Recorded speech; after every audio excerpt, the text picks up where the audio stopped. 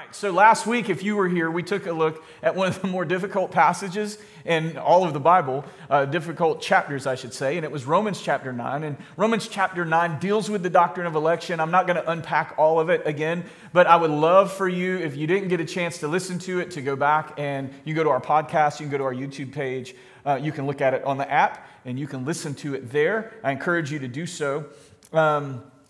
But I do want to share a passage from last week that sort of leans into the heart of what we're going to discover today in chapter 10. And here's what it says in Romans chapter 9, verses 2 and 3.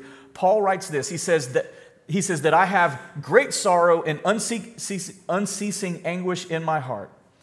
For I could wish that I myself were accursed and cut off from Christ for the sake of my brothers, my kinsmen, according to the flesh. So Paul in 9 talks about how much of a struggle he had for his people, his nation, his nationality, if you will, that they were cut off from Christ. And last week in the text, we looked at the main theme of really chapter 9, and the main emphasis of chapter 9 is that it's not as though the Word of God has failed, because there were some who believe that, well, if God were so gracious and if God was a covenant-keeping, promise-keeping God, then why is it that He made all these promises in the Old Testament to the nation of Israel, and then yet it's all the Gentile nations, those who were not Jewish, who were coming to faith in Christ, while it seemed that the nation of Israel was stumbling over the fact that Jesus was the Messiah.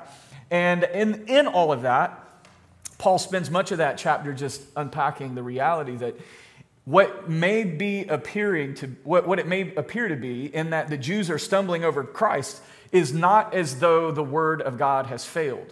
And he goes back and he spells it out. We're going to look at some of this stuff today and what the explanation behind it all is. Now, as I get started, I just want to share about a conversation that took place yesterday. Yesterday, we were spending some time with the Clarks, and Asher asked Aiden a question about, we were on a boat, and so he asked Aiden this question, like, how can a boat float? You know, how can a big old heavy thing stay on top of the water? How does that even work? And in that moment, Aiden told him about Archimedes. And if you're from a science background, maybe you've heard the term before, but Archimedes was a man who was from Syracuse, not New York, foreign Syracuse. And he was famous for jumping out of his bathtub and running naked through the streets. Not anything that I encourage any of us to do, but he runs naked through the streets yelling Eureka. Well, what is he yelling about? What is he so excited about? And what it was is he was super excited about discovering the principle of water displacement. And so literally the reason that a boat can float, that a boat that weighs thousands of pounds can float in the water, is this very principle. And so, as Archimedes does this, it's possibly ancient legend. They say that he ran through the streets naked. That's possible. But Archimedes certainly ranks as one of the most brilliant human beings in history. I mean, the things that he was able to discover, there are a lot of other things other than this principle that were attributed to him, such as in the 2nd century BC, he came very close to pinpointing the value of pi. Any of you can quote pi off the top of your head? Yeah, it's okay. 3.14, right? And we know it goes further out than that. But he came very close to properly documenting and discovering the value of pi. And he showed it that it was greater than 223 over 71, but it was less than 22 over 7. So, I mean, that's dialing it in pretty well. The world's first seagoing ship had a screw propeller, and it was the SS Archimedes, named in his honor, is the one who created the screw pump. And then even he has a moon and a crater named after him, and an asteroid named after him, 3600 Archimedes. I mean, so this man was brilliant. But he also is perhaps known for this very famous quote. Here's what he says. He says, "Give me a place to stand, and I will move the earth." Give me a place to stand, and I will move the earth. Now, Archimedes did not invent the lever, but he certainly came up with the principle behind what the lever is. Simply put, a lever, again from science class, when you take a lever and you apply pressure, the input force of it will create, when you apply input force to a lever, it will produce a greater output on the other side. The longer the lever, the greater the leverage. The longer the lever, the greater the leverage. The concept of leverage has indeed been leveraged in thousands of ways. But here's what I want to talk about this morning for a second as we lead into Romans chapter 10. The principle is this. In a system, a leverage point is the place in a system's structure where a solution element can be applied. A high leverage point is a place where a small amount of leverage can be input and can change and a change of force can cause a large change in a system's behavior. So small input, large output. Small change, large change on the back end. You can put in one small 1% detail and you get a 99% increase on the other side. And we're familiar with this because we have known in our lives, throughout the course of our lives, there have been things that you have made. There's been small little changes that you have made in your life and your approach to some things. Maybe even the way you think about some things that once you made that very small, tiny switch and that small change produced great benefit for you later on down the road. So today in chapter 10, Paul is going to share with us something that's very important.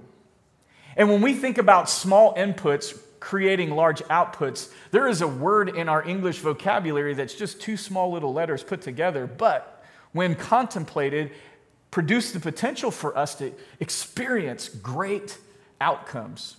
And the word is if. Two little letters, if leveraged properly, can produce in our life great outcomes. But we have to be willing to entertain the if.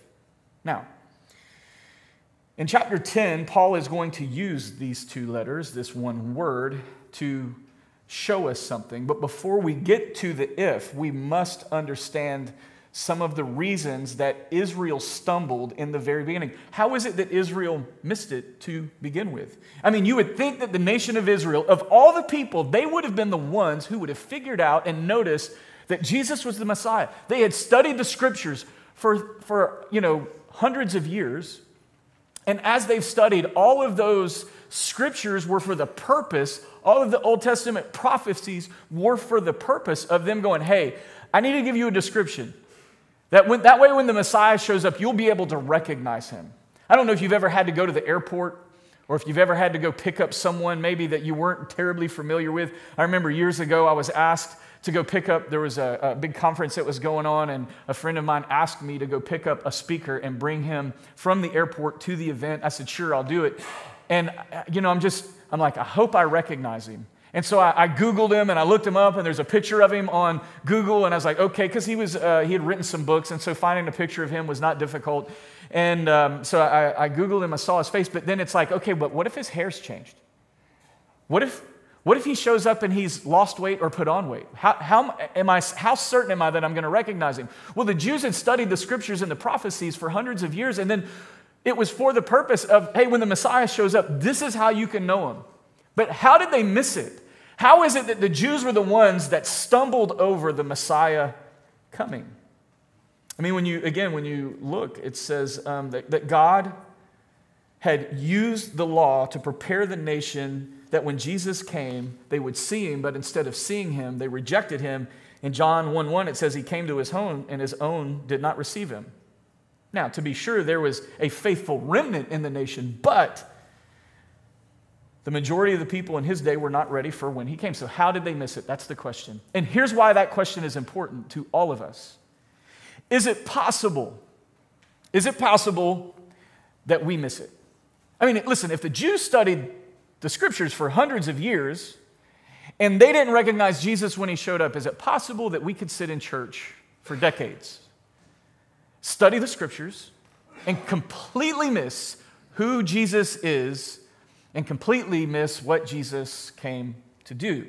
So here's a question. We're going to answer this question through these first three verses. I had planned to go all the way to Romans 10:17. We're not going to make it. We're going to get to Romans 10:3 today, and then we'll all go home, okay? All right? So don't get too excited. It's going to take longer than you think. So 10:1-3 gives us a description that Paul is going to give us about how they missed it. And these are clues to us that we have to be careful not to replicate what the Jews did, that we would not miss Jesus. So here we go. Romans chapter 10, verse 1. Look at what it says. He says, brothers, my heart's desire and prayer to God is for them to be saved. Now, again, he's referencing the Jewish people. Paul is saying, my heart's desire is for them to be saved. Why were they not saved? Well, there's one possibility we're going to start with here. Number one, they were too self-righteous to see their need for salvation. They were too self-righteous to see their need for salvation. The others, see, here's what the Jews did. The Jews got guilty of what I'm often guilty of. When we see people who sin, what do we think? Oh my goodness, they're just too far gone. We judge people, we criticize people for living in sin while we neglect our own sin. Jesus would say, hey, you need to first take that big red oak out of your own eye so that you can see, the plank that might be in, or the speck that's in your brother's eye. But what do? We are very, very guilty at judging and condemning the sins of other people. And this is what Israel did. Israel looked at the Gentiles who were not Jews, and they considered themselves so self-righteous that they didn't see their own need for salvation. And this is illustrated in several parables throughout the New Testament in the Gospels. Let me read from one of these. This is Luke chapter 8, verses 9 through 14, and this is Jesus speaking. And so it says this, he also told this parable to some who trusted in themselves that they were righteous and treated others with contempt.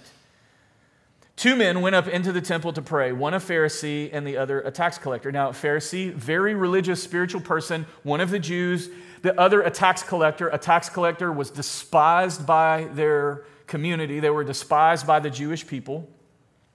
It says the Pharisee in verse 11, the Pharisee standing by himself prayed thus, God, I thank you that I am not like other men, extortioners, unjust, adulterers, and even like this tax collector. We have to be very careful because I'll be honest with you, in the flesh, I can be very critical of other people.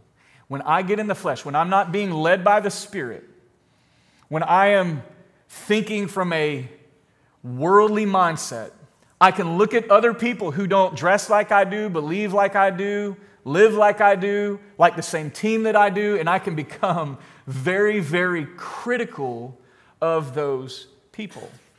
But we must ask ourselves, why is it that people behave the way they do? Why is it, maybe a better question for us to ask is, why does that creep up into my heart and head when I see other people who are not like me? Have you ever noticed that you're right and everybody else is wrong? Who is it, Aiden? What did you say yesterday? If you would all understand that I'm right, then we would all get along, right? All the women said an amen under their breath, you know what I mean? Like they're going, that's my husband. Oh my gosh, you just identified him. But it says the Pharisee standing by himself prayed this, God, I thank you that I am not like other men, extortioners, unjust, adulterers, or even like this tax collector. And listen, here's what he says. I fast twice a week. I give tithes of all that I get.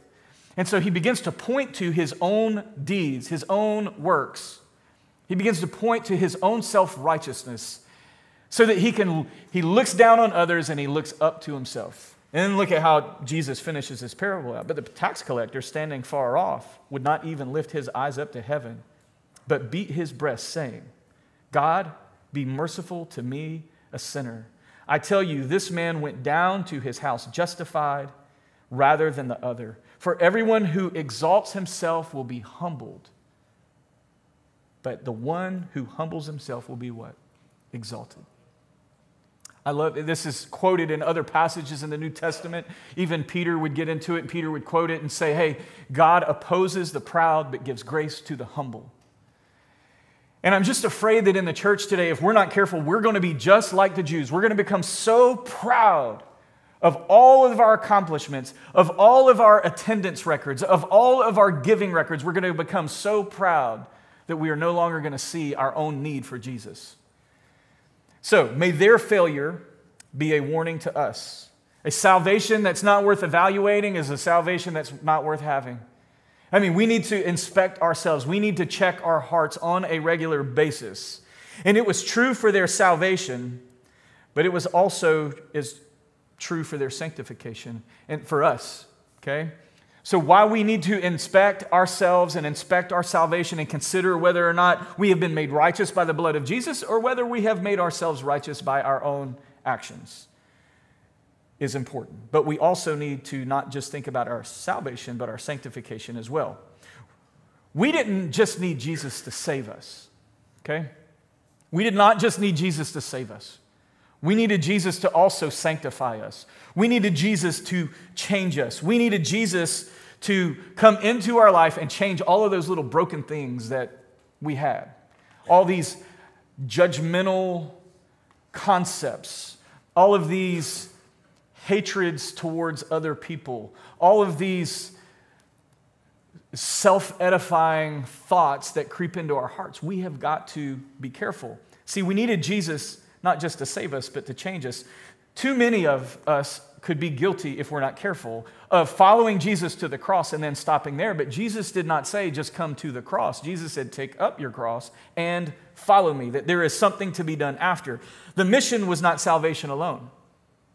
The mission has always been that we would be saved and then changed so that changed people could have a changed view of other people, and that we could see our own salvation and see other people and go, yes, they need salvation too. That we would be so changed that we could go out into the world and preach a gospel that is not, it's not disqualified because of how we've lived our life. Jesus saved us in order to get our eyes off of ourselves and onto other people, and not in a judgmental or critical way.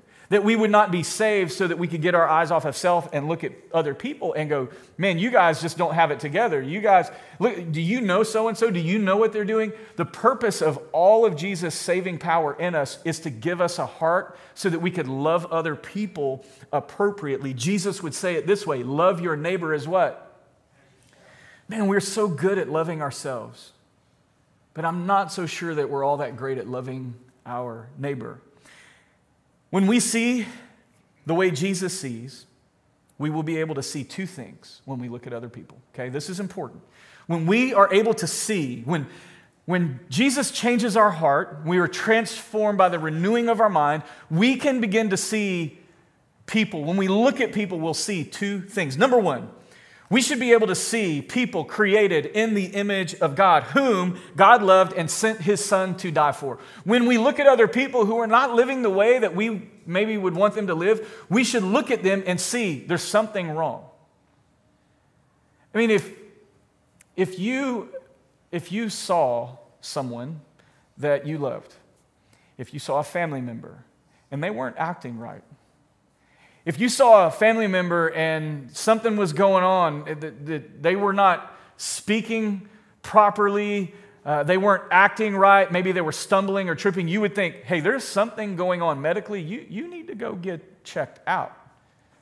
When we see other people and they're not living in accordance to God's word, then what that should point us to is there is somebody that is created in the image of God, and what God and who God is not being perfectly reflected in the life of that person. There's something wrong. We shouldn't say there's something to be hated about the person. We should say, I love the person, and what I want for that person is for them to know God the way I know God. And when we know and when they know God the way that the Word of God tells us to, their life and their purpose will align.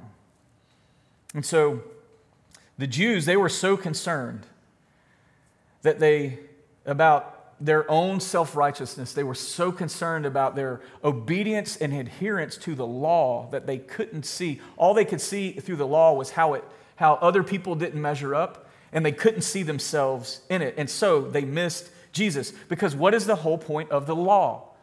Jesus summed it up. He said, when they asked him, hey, what is the greatest commandment? Jesus said, you should love the Lord your God with all your heart, soul, mind, and strength. And the second is just like it. You should love your neighbor as yourself. The whole law summed up in love. So when we see other people, we should see people created in the image of God, and we should have love for them. The second thing we should see when we see other people is we should see ourselves in others. When other people are living in sin, we have this thing in our heart where we just want to condemn for how they're living. Instead, what we should think about is that was me. That was me. I'm just, none of you knew me in my BC days, but you would have not liked me. Some of you probably don't like me now, and that's okay. But you would have not liked me. I was arrogant. I was not very complimentary of other people. I lived for myself. I didn't care how I got to where I wanted to go as long as people didn't get in my way. In my BC days, before Christ, people were just something in the way of what I wanted. I didn't have any care and compassion for others. And so we should see ourselves, when we see other people and we see how they're living, we've looked at the Gentiles and said, hey, but for the grace of God, that's us. We should see ourselves in others. When we see sin in others, instead of condemning them, as the Jews were notorious for, we should feel compelled to love them just as Jesus loved us. Well, how do we know that? In Ephesians chapter 2, Paul writes this letter to the church at Ephesus, and here's what it says in 2, 4, and 5. But God, being rich in mercy because of the great love with which what? He loved us. But God, being rich in mercy because of the great love with which He loved us, even when we were dead in our trespasses, made us alive together with Christ. By grace you have been saved.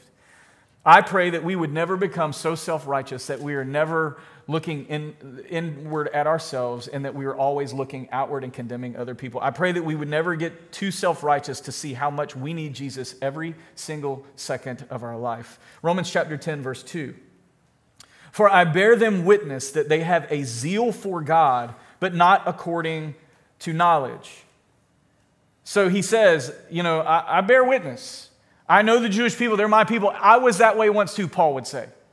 Paul was one of them. Paul was a Pharisee. Paul was one who was a persecutor of the church. Paul was one who was passionate and zealous for the things of God. But let me say this, and this is kind of where I think we need to be careful as well. They were passionate about God, but not passionate for God. Now, I know in the text right here, the word is that they had a zeal for God. But I want to talk about this for a second, because I think what can happen is we can become so passionate about God that we are no longer passionate for God. And see, the Jews were passionate about the name of God. They were passionate. When the Jews would sit down and write text, if they came upon the name, and this is even later after, when they would write the name of God, they would get a separate pen, they would go cleanse themselves, they would come back and they would dip the pen in ink, they would write the name of God, and they would throw that pen away, they would go cleanse themselves again and come back and write the other words. That's how passionate they were about the name of God. They were so passionate about defending God's righteousness. They were passionate about the name of God, but they were not passionate about the fame of God. They would defend God and defend His righteousness while condemning other people, the ones that Jesus came to save. They would condemn other people and say that they are outcasts, they are not worthy of the grace of God, but yet at the very same time, they themselves not realizing that they were in need of the grace of God. They were passionate about defending the righteousness of God, but not passionate about extending the grace of God. So let's defend the righteousness, but not extend grace. Unfortunately, these characteristics were not limited to first century Jews. Too many Christians today will tell you that they love you with their mouth, but then their actions speak completely different. They demonstrate not by loving one another, but by loving something else, themselves. In 1 John chapter 4, verses 20 and 21, I want you to listen to what John writes in this letter. If anyone says, I love God and hates his brother. Now, none of us would say we hate anybody, I hope. But does how we treat everyone or anyone reflect hatred? If anyone says, I love God and hates his brother, he is a liar. For he who does not love his brother whom he has seen cannot love a God whom he has not seen. And this is the commandment that we have from him. Whoever loves God must also love his brother. So there's John, painting it as clear as he can. And we have got to be careful not to be guilty of being more passionate about God than being passionate for God. And when I say passionate for God, I mean passionate for God and his purpose that he put the church here for. How passionate are we over the lost souls in our community? How much time have we spent praying for lost people in our community? How much time have we spent praying for people who have hurt us? And by the way, praying for people that have hurt you in a bad way, like, God, if you could just take them out with a lightning bolt, I'd be happy. That's not the kind of praying I'm talking about. Like, how many of us have spent time praying for people who have hurt us? How many of us have spent time praying, God, use me to reach the lost? How many of us have spent time praying, God, use me here in the church so that we can disciple people so that they don't just come to salvation, but they grow in their faith, that there is a sanctification process, that if I serve in the church, you can use me to help people mature in Christ. How many of us have prayed that way? Church, let's be committed today to loving who Jesus loved. That's everyone, saved and lost. And I believe that loving others well is preceded by knowing how loved we are by God. Do you know how much God loves you? Do you know how much God has rescued you from? Do you know the life that you would be living were it not for the grace of God in your life? I don't even want to pretend to think about where Billy Stevens would be if it hadn't been for the grace of God in 1998. I would be scared to even think about where I would be. Romans 10:3. What is another mistake that the Jews made that Paul points out for us here? For, being ignorant of the righteousness of God and seeking to establish their own, they did not submit to God's unrighteousness. In other words, here's what it says. They became unteachable. One of the things that I fear in church is that we can get to a place where, hey, you know what? If you've read through the Bible from Genesis to Revelation, if you've read through it all, we can get to this place where we feel like we know it all. We can get to a place in our faith journey that we've been to church so much and we've been through so many Bible studies that we get complacent, that we just feel like, you know what? I think I've learned. I've sat under how many hundreds of sermons? I've sat under so many Bible teachings. I've been to Sunday school. I've got perfect attendance. I've been to youth group. I've been to kids ministry. I've been to VBS. I've taught, I've done, and I'm afraid what can happen to us is we get into this mode where we feel like, God, I've learned everything that you have to teach me. And so the Jews were there. The Jews in Jesus' day missed Jesus and stumbled over Jesus because they had become unteachable. The whole point of the law was not ceremonial cleansing. In other words, hey, go make sacrifices. Take your animals, go on the Day of Atonement and go to the priest is going to make a sacrifice for you all on the Day of Atonement. It was not about ceremonial cleansing. It wasn't about do this and you'll get this. It was all about here's what Jesus has done for you. Even in the Old Testament, righteousness came by faith. And this is what Paul has been arguing from early in the book of Romans. Jews had become so dialed in on the law and carrying it out week after week after week that they missed what or whom the Old Testament and the law was pointing to. So, they became unteachable. So how teachable are you? How moldable are you? How much are you allowing God to stretch you? Years ago, I was having some back problems.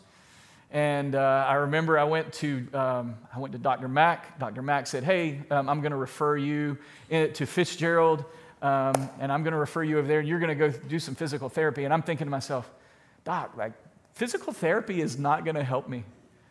My back has been hurting for 10 years. Physical therapy just is not going to do it. But you're the doctor. I'm going to go do what you say. So I went. And I went without belief that it was going to be helpful at all. And so I get there, and somebody help me with his name, Fitzgerald, Dr. What is it? I'm sorry, I can't. Taylor, thank you. Steve Taylor. So Steve Taylor comes in and he evaluates me. He says, hey, bend over and touch your toes. I said, I don't think I can. Unless I pick them up, then I can touch them, you know. And he says, all right. So, and he took some measurements and he did some stuff. He says, all right, so I got an idea. We're going to put you through some stuff. And they hooked me up to these like little things that make your back spasm out and heating pads and stretches. And he says, do these every day. And I did them every day. And 6 months later, I could touch my toes. Or not 6 months, 6 weeks, I'm sorry. 6 weeks later, I could touch my toes. And he says, just keep doing that. And my back felt amazing. And you know what he called it? I was offended, by the way. He called it old white man disease. I said, first of all, I am not white. Just kidding. He said, as we get older, he said, your hamstrings, he said, because of, not stretching properly, your hamstrings tighten, and then it pulls your pelvis, and it rots your pelvis, which pinches your spine, which creates the back problems. I said, okay. He says, if you'll keep your hips and your hamstrings stretched out, you will be fine. And I said, okay. And you know what? I can go play basketball, not very well anymore, but I can go play basketball for 2 hours and still wake up the next day and move. And I say all that to say this. When we become unteachable, we're like the old white man disease. When we're no longer stretchable and pliable, we have a tendency to break. You know what else has a tendency to break? Our faith.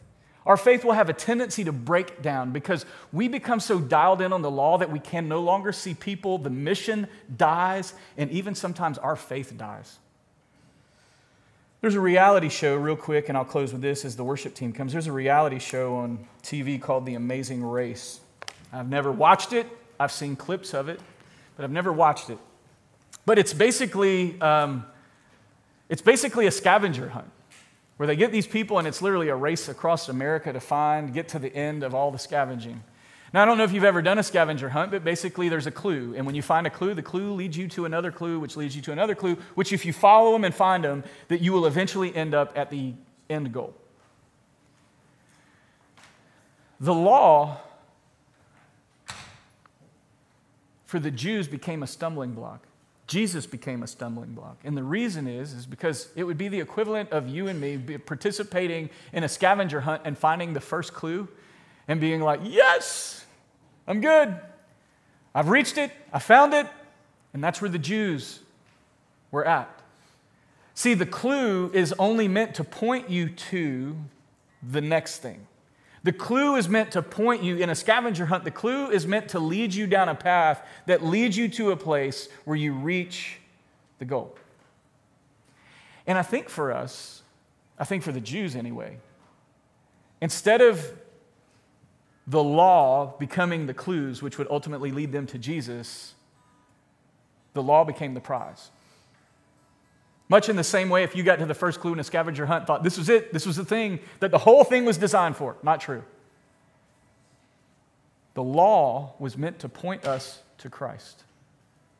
The law was meant to point the Jews to Christ.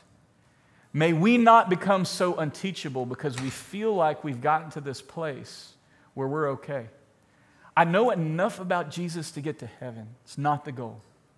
The goal is to be the image of God here on the earth. The goal and the mission is to go make disciples. That's the vision. That's the mission.